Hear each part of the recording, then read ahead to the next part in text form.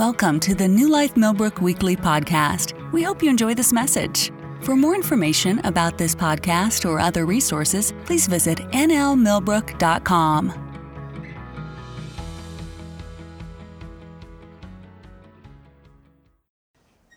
Well, most of you know me. I'm the principal of the New Life Christian Academy here, which is a ministry of the overall New Life Christian Center.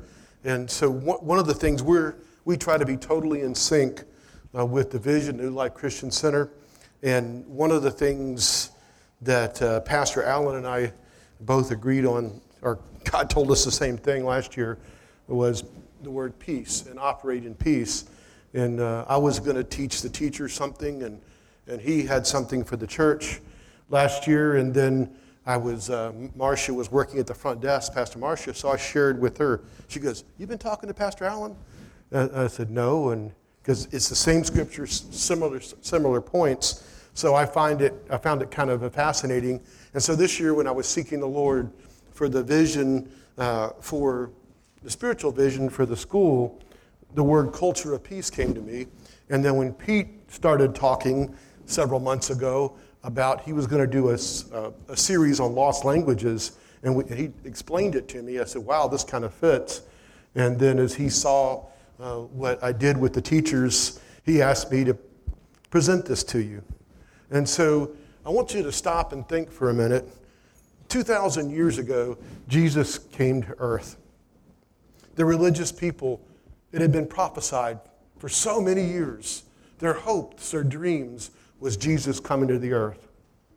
But their vision of it and what they wanted was different, totally different from what God wanted. The people wanted someone to smite people. Jesus came in peace. So I want to talk to you today. I want to go back to what Scott Webb said, Pastor Scott Webb. He said two things. Be full, which meant stay in prayer, stay in the Word, stay in church, stay in fellowship, and stay out of God's way. One way you can get in God's way is to be out of peace. And so I want to talk to you that today. And so the title of this is Culture of Peace. And my background as a teacher, I taught before the military in public schools. I taught after the military. I taught in the military. So I like people to be able to have notes. So I put my notes on slides. So as we go along, you'll have my notes. And at the end, I'll make them available, whether I post them on Facebook or whether I put them on my webpage. But we'll determine that later. And I'll let Pastor Pete figure out what's the best. Okay, so I want you to stop and think, why peace? And I want to go over, the purpose of it. And peace is a blessing. I want to be blessed. I want you to be blessed. I want the church to be blessed. And you want the thing to 1,000 generations. And so the second part of this is how do we develop a culture of peace? So let's go ahead and get started on this. I don't have the slides behind me, so I might have to peek behind my back to see what's up. So if you'll excuse that a little bit. Okay, the first thing I want to discuss is the duality of War and Peace. And I don't mean the super long novel by the famous author from Russia. What I want to talk about is Jesus talks about put on your whole armor. It talks about a double-edged sword, the Word of God. And it talks about the second advent, the second coming of Christ will be more warlike. But the first coming was not. It was peace. So, for unto us a child is born, the Prince of Peace. Yet, we have the kingdom of this world. This is a statement that I got from an author. The kingdom of this world is at war with the kingdom of God. So the peace that you have to realize, is not with the world. The peace is in the heavenlies. It's said in the scripture right here. We wrestle not against flesh and blood, but against principalities of darkness. So I ask you, where is your war? It is a war in the heavenlies. And it's not with people. We're to reach people. They out there, whoever they is in your mind, is not the enemy.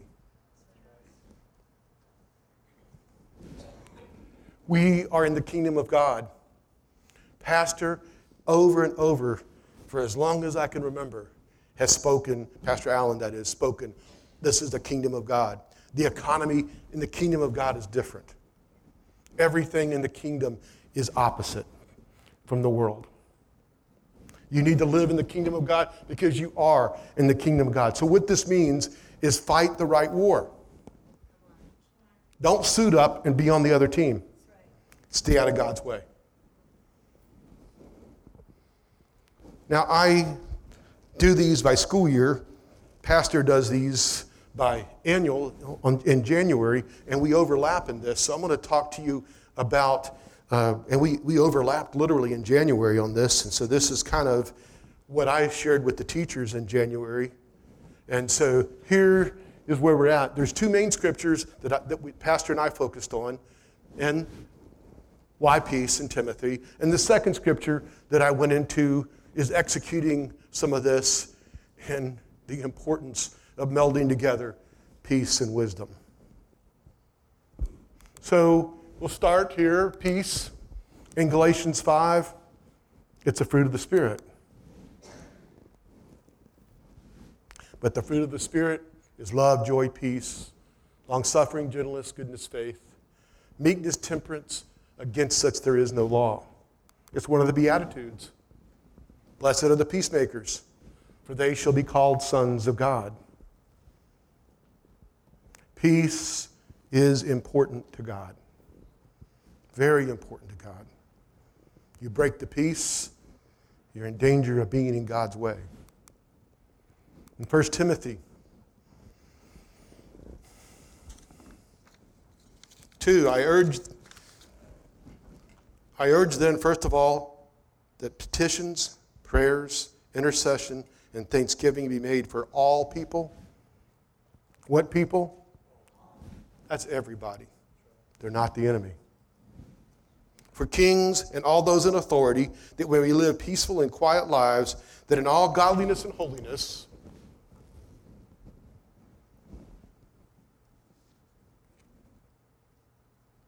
and this is where on your prayer list?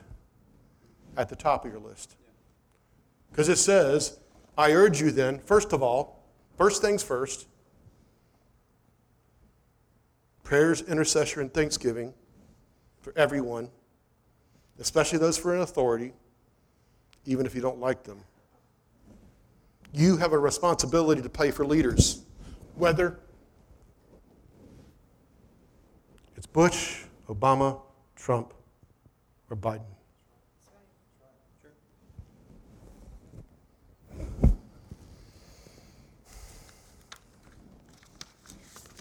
Now, we make war in the heavenlies. So when you pray, you influence the advice, the wisdom, and everything that's around the White House. Biden should be one of the most prayed for presidents ever.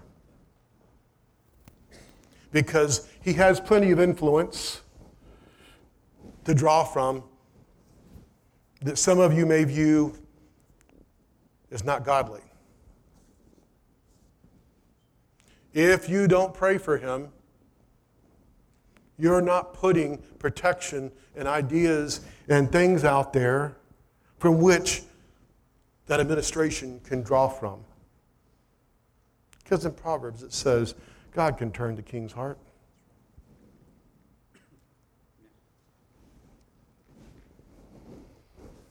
And it goes, do not pray. This is kind of Bill Johnson had a sermon on this that I liked. He goes, don't pray against them. That's not your assignment. You're making accusations against them, and so you're not doing your responsibility. And here's a question for you. Who's the accuser? Have you joined sides on the wrong way? Not your role, not your anointing, not your calling, and you're out of the will of God. God says, man your post. Why? For kings and all those in authority, that we may live peaceful and quiet lives in all godliness and holiness. God wants it to be peaceful. We want it in godliness. We want it in holiness. If for this is good and it pleases God our Savior, at the bottom line, who wants all people to be saved and come to the knowledge of truth? This isn't about you. This isn't about your opinions. This isn't about which political party you're in. This is about saving souls. That's the heart of the Father.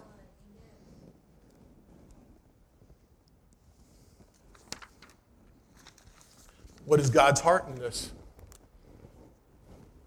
1 Peter 3:9. He is not willing that anyone should perish. He's not willing that anyone should perish. He wants them to come to repentance. So live in peace. Pray for our leaders.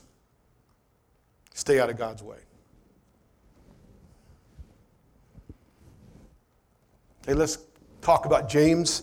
I have some pastor friends and some other friends, so I sent this, and one sent back to me about that I was preaching on this, and he didn't see my slides, so he went right to James talking about what I'm getting ready to talk about. So 2 witnesses, I'll say, on that. So James, the first 2 chapters, I love James. Why is it important to me? Because James was the one disciple who stayed locally and was in a local church, and he understood the inner workings of the local church. So when he gives advice, he sees and hears and knows, and he gives some of the best advice on how to function in the church and how the church should function. We even quoted double-minded today.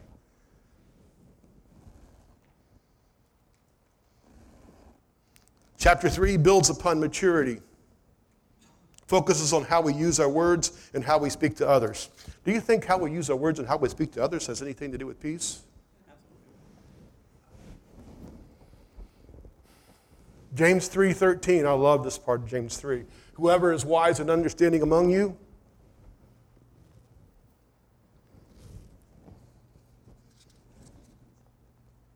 let them show it by their good life, by deeds done in humility that comes from wisdom. So there's a connection with peace and wisdom in my mind. But if you harbor bitter envy and selfish ambition in your hearts, do not boast about it or deny the truth. Man, I got that guy. It was in your face. That's not peace.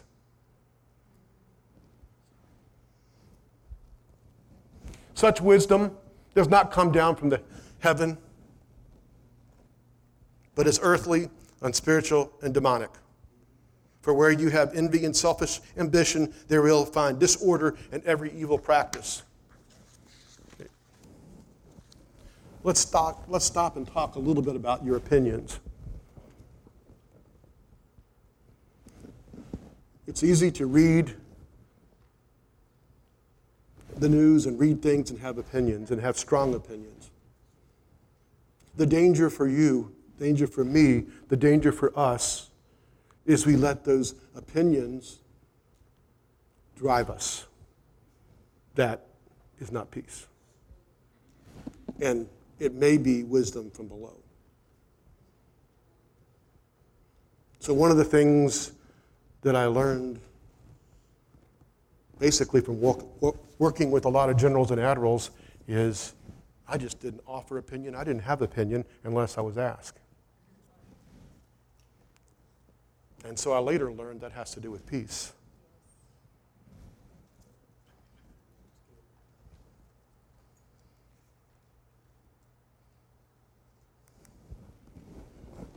But the wisdom that comes up from heaven is first of all pure, then peace-loving, considerate, submissive, full of mercy, good fruit.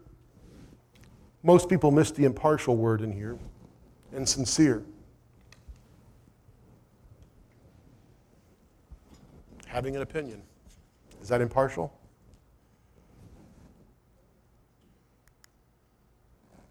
Peacemakers who sow in peace reap a harvest of righteousness. Here's some questions that are rhetorical. I once had to explain that to an 8th grade class, what rhetorical meant, and they still didn't get it.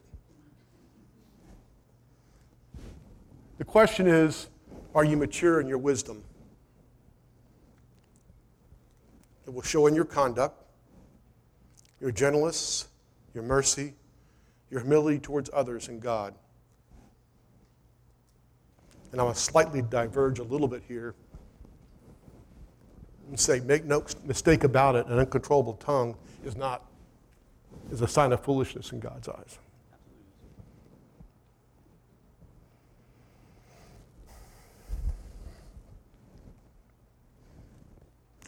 Here's some things to think about.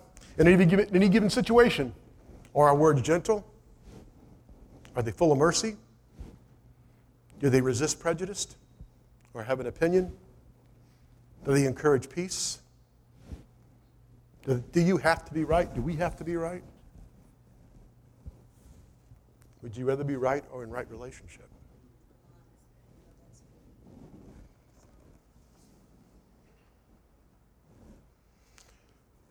Here at the school, we have staff and we have a lot of teachers. And so we have the little ones that we could hurt their faith. Now you're out there in the world. People know you're Christian, and they're watching you. You're always on stage. Do you have road rage? Guilty. How do you talk to people? I'll tell you the number one thing I've heard from people, I think over the years, is that Christians are known for, is exceedingly poor tippers. I had some friends, he was an engineer in the Air Force, his wife, we lived over in Okinawa with them, and they used to work at this place called Silver Dollar City in Missouri. And they worked at this restaurant there, and one of the running jokes was someone would leave a tract, and they would put it up on this bulletin board, written with a Sharpie, the tip. Good grief. Your father's a gazillionaire. Why are you cheating the waitress? If you can't afford a 20% tip, don't go.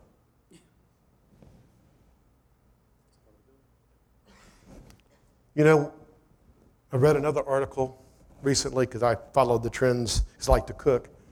And one of the waitresses commented, I hate to see a family pray because I know I won't get a good tip.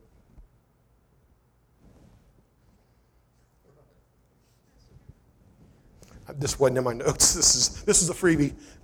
So you're always on stage.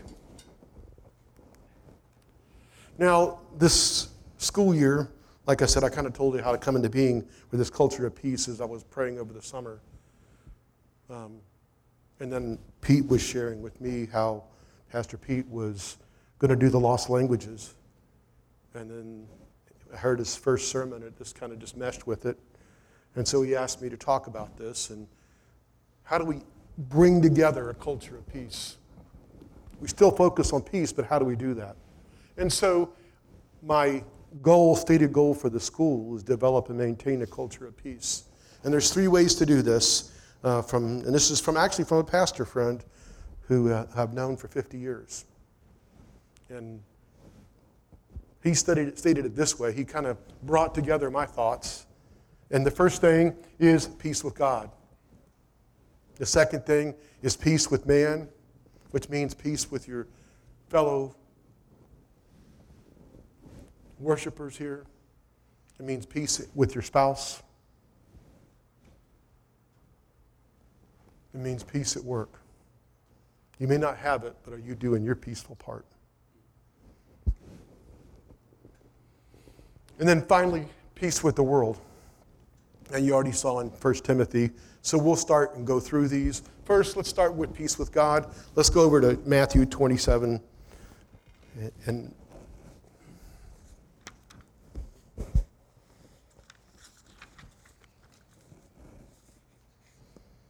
We'll go to Jesus' death on the cross. Jesus, when he had yielded and cried out loud with a voice, yielded the ghost. And behold, the veil of the temple was rent in two from top to bottom, and the earth did quake, and the rocks rent. And then some of the saints rose from the dead. It was quite a ruckus. But this very tall veil separating the holies of holies was torn in two. It was so holy in there, they'd tie a rope around the priest, so if he went in to do the rituals and they stopped moving, they'd go, oh my gosh. And so they didn't want to go in there and get him. They didn't want him to rot in there, so they had a rope tied to him so they could haul him back in.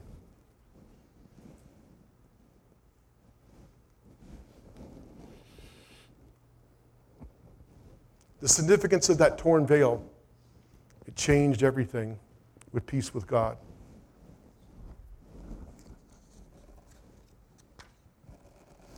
His sacrifice, the shedding of blood, paid the price for sin. This temple was built with human hands. The temple and its religious system are now obsolete. Christ is now the only way to the Father. Peace with God. In Hebrews, having therefore, brethren, boldness to enter the holiest by the blood of the Jesus, by a new and living way, which he hath consecrated for us through the veil, that is to say, his flesh. What does that mean? Peace with God is direct. You have direct access. You just have to pray, repent, seek forgiveness, and you're restored. That's huge. You have direct access to the Holy of Holies.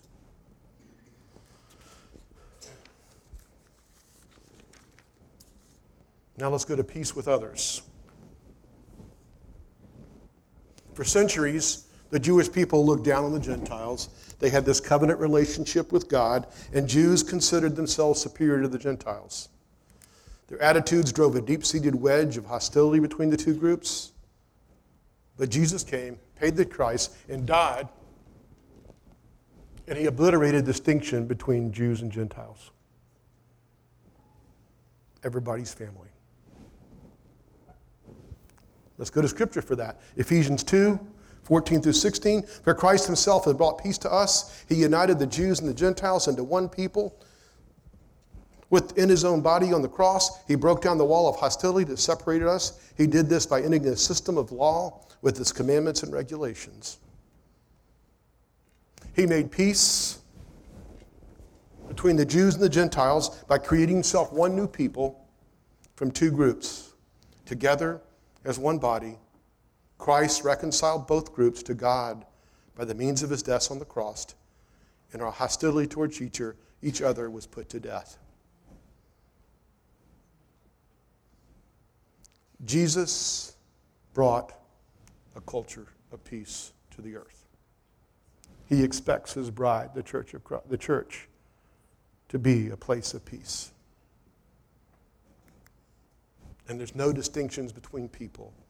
In Galatians 3 says 28, it says, there's neither Jew nor Gentiles, nor slave nor free, nor the male or female, for you are all in one in Christ Jesus.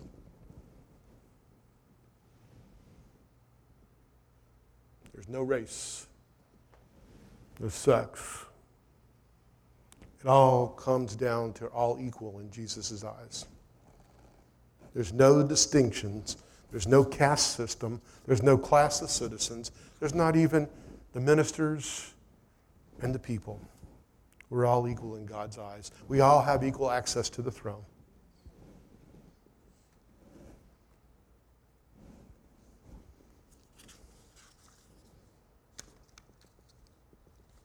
So Jesus came in with his death. He gave you first peace with God. Second, he brought peace to the religious folks. Now we're all one. He brought a culture of peace, a new culture a culture of peace. This changed the world forever.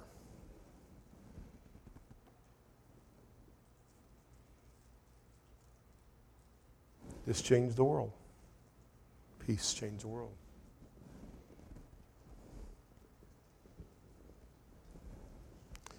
But I do want to define what culture is. So the Lord gave me this thing, culture of peace. Okay, I've not heard that. So I went and looked it up and Googled it. That's what we all do. And I came across a definition by Ken Sand.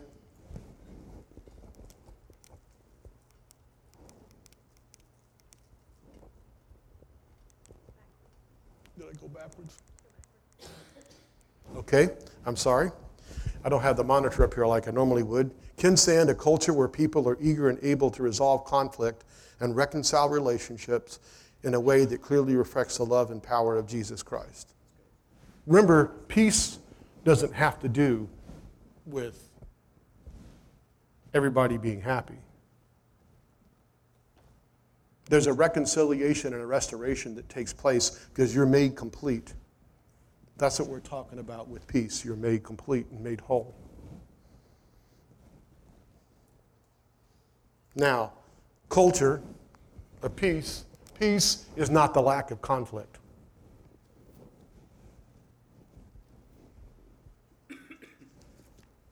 The church wants unity. What we don't want is this cult-like unity where everybody believes the same thing, has the same giftings, has everything, and chants and sings the same way, raises their hands the same way. No, we need diversity. We all have different giftings. Some may evangelism. Some say missions. Some say worship. Some have a heart for the poor. Some have a heart for the children. These are all conflicting demands in the church. And conflicting demands on the budget. But in unity, we work together and understand those giftings, that they all have a place. It's a beautiful thing. Those come together to form the church.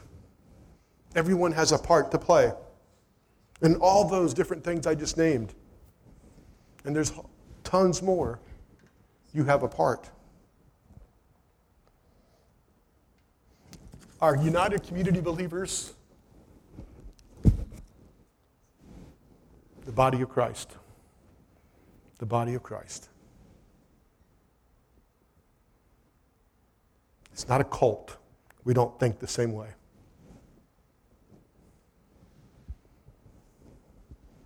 And you know what? That's okay. I'm married. There's no way I think like my wife.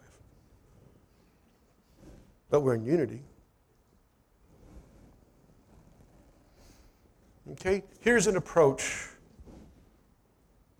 First of all, no matter what, we glorify God. We have a desire to glorify, and it must motivate our entire lives. 1 Corinthians 10:31, therefore, whatever you eat or drink, or whatever you do, all to the glory of God.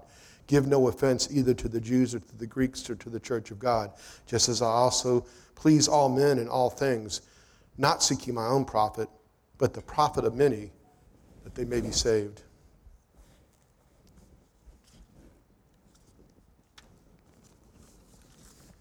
Remember, we're always working towards being made whole and being made right and reconciliation in everything. One of the first things we do is humility.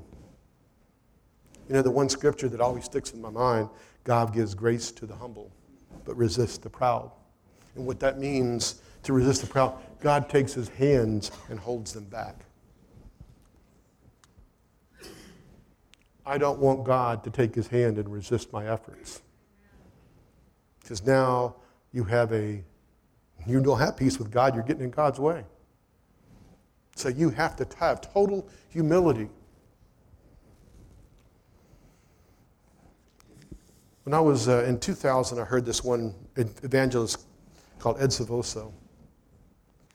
And he has Harvest Ministries, and he was a South American evangelist. And one of the things he spoke on was pride. He goes, we get worked up about all these things, about people doing this or that, people, having premarital sex or having affairs, yet we tolerate in the church pride. And we don't call people out for pride. How did Satan end up in hell? Why did he fall? Pride. Another thing he said, and I posted on my Facebook page, is pride is like bad breath. Everybody knows you got it except the one who has it. So we have to have a total humility knowing that we're wicked sinners so we could be in their place. Given the circumstances that will dealt you and your reactions and how you walk through those, we don't know. I'm reminded of a story on a subway. An afternoon, this man is thinking in deep thought, and he's got 2 kids. They're making a lot of noise and carrying on and running around. And finally, someone got frustrated and said, don't you see what a disturbance your kids are making for the passengers? And he looks around and says, oh, I'm sorry, you're right. They just came from their mother's funeral.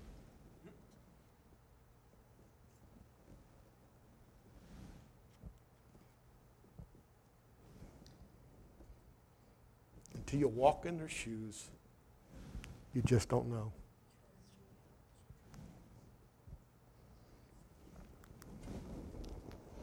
God's plan is to gently restore. The Bible gives a clear instruction in approaching those with whom we have conflict or disagreement. Brethren, if a man is overtaken by any trespass, you who are spiritual, restore such a one in the spirit of gentleness, considering yourself, lest you also be tempted. It doesn't start with the conversation, you're going to hell.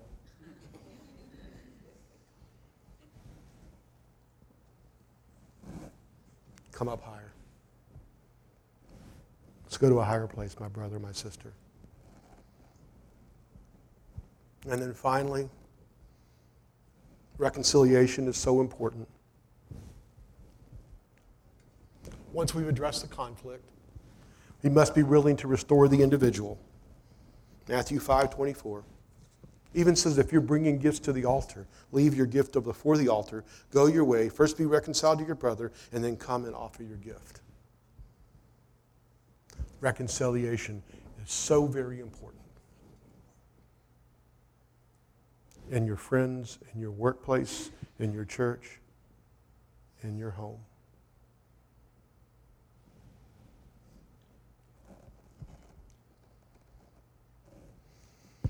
Now the final area is peace with the world. And I want to go back to 1 Timothy 2, 1 through 4. I urge you, first of all,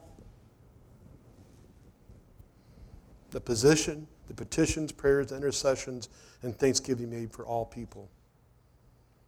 For kings and all those in authority, that we may live peaceful and quiet lives and in all godliness and holiness.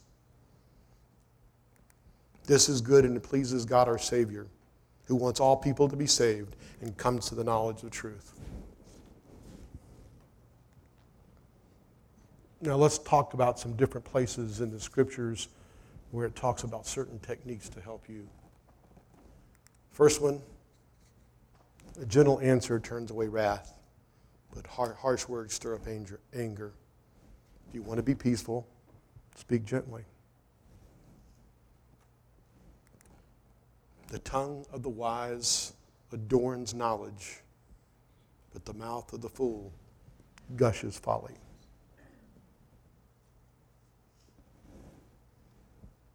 Slow, peaceful, kind, loving. 1 Peter 3:4. Rather, it should be of your inner self, the unfading beauty of a gentle and quiet spirit, which is of great worth in God's sight. I know this is talking about wives in this thing, but it's also true. A gentle and quiet spirit. That's what is the precious fragrance to our Heavenly Father.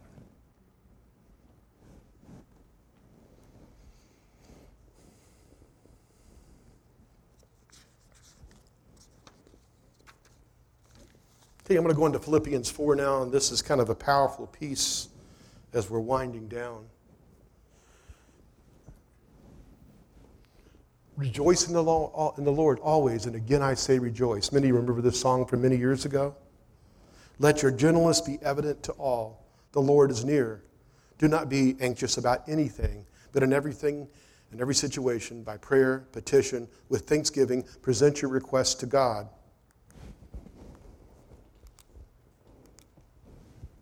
And here's a powerful scripture.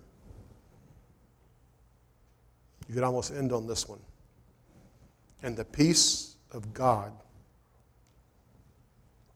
which transcends all understanding, will guard your hearts and your minds in Christ Jesus. A friend of mine said it this way: peace can be the government of your life.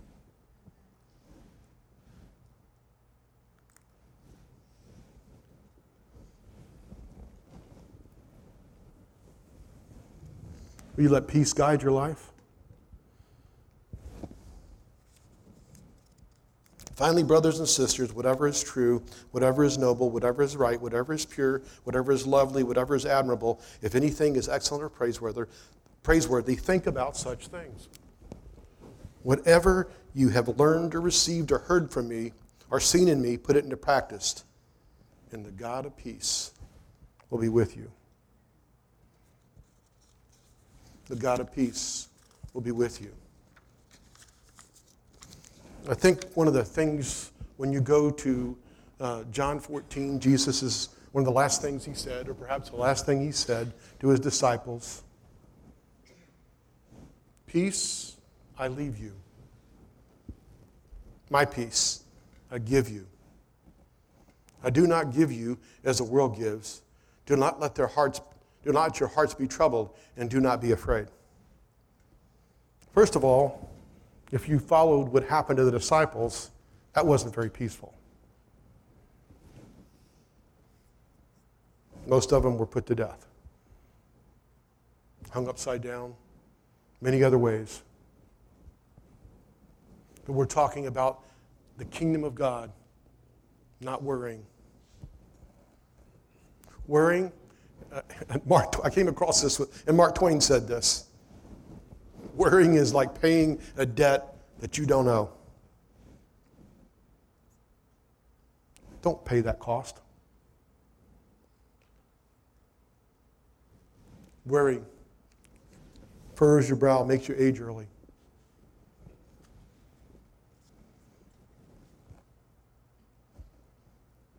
Isaiah 26:3. And this is talking about someone.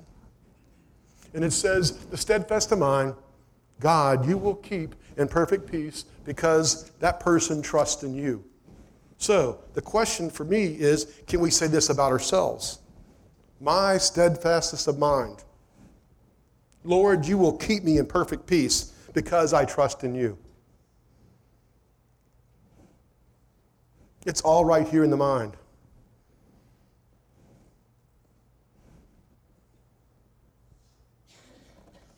It all begins and ends in your mind when you give power to, has the power over you if you allow it. So the overall question, what's the reason Jesus came? To bring peace.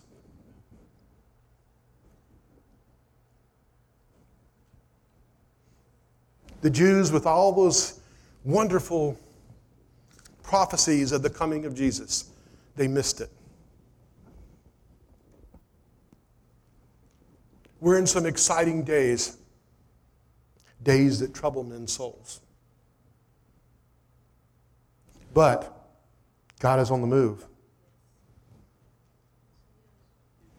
Be at peace. Get on the right team. Stay on the right team. Okay, the band, can you guys come up?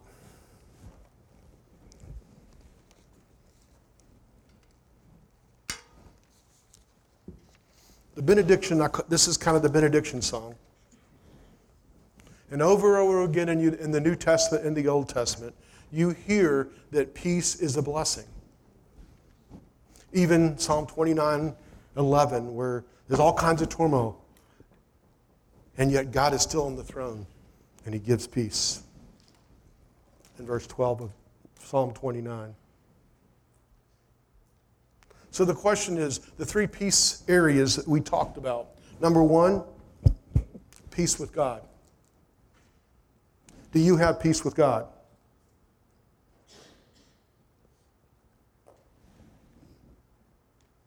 Number two, do you have peace with each other?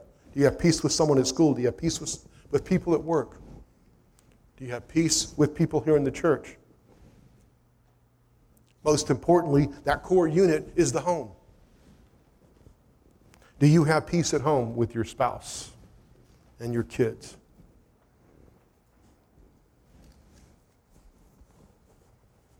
And finally, do you have peace with the world? What are you saying about the Democrats? What are you saying about the Republicans? Be quiet and quit making accusations. That's not your role. Pray. Man your position. You were called. Are you fulfilling your calling? Revival depends on peace. Prayer will light the fire. We need a culture of peace, followed by intercession and prayer, because now is the time for revival. Do your part. Operate in peace. Let's pray. Lord, you are good and your mercy endures forever. We thank you for this day. We thank you for your many blessings. Father, we pray an anointing on the body of Christ here, but we pray the blessing of peace.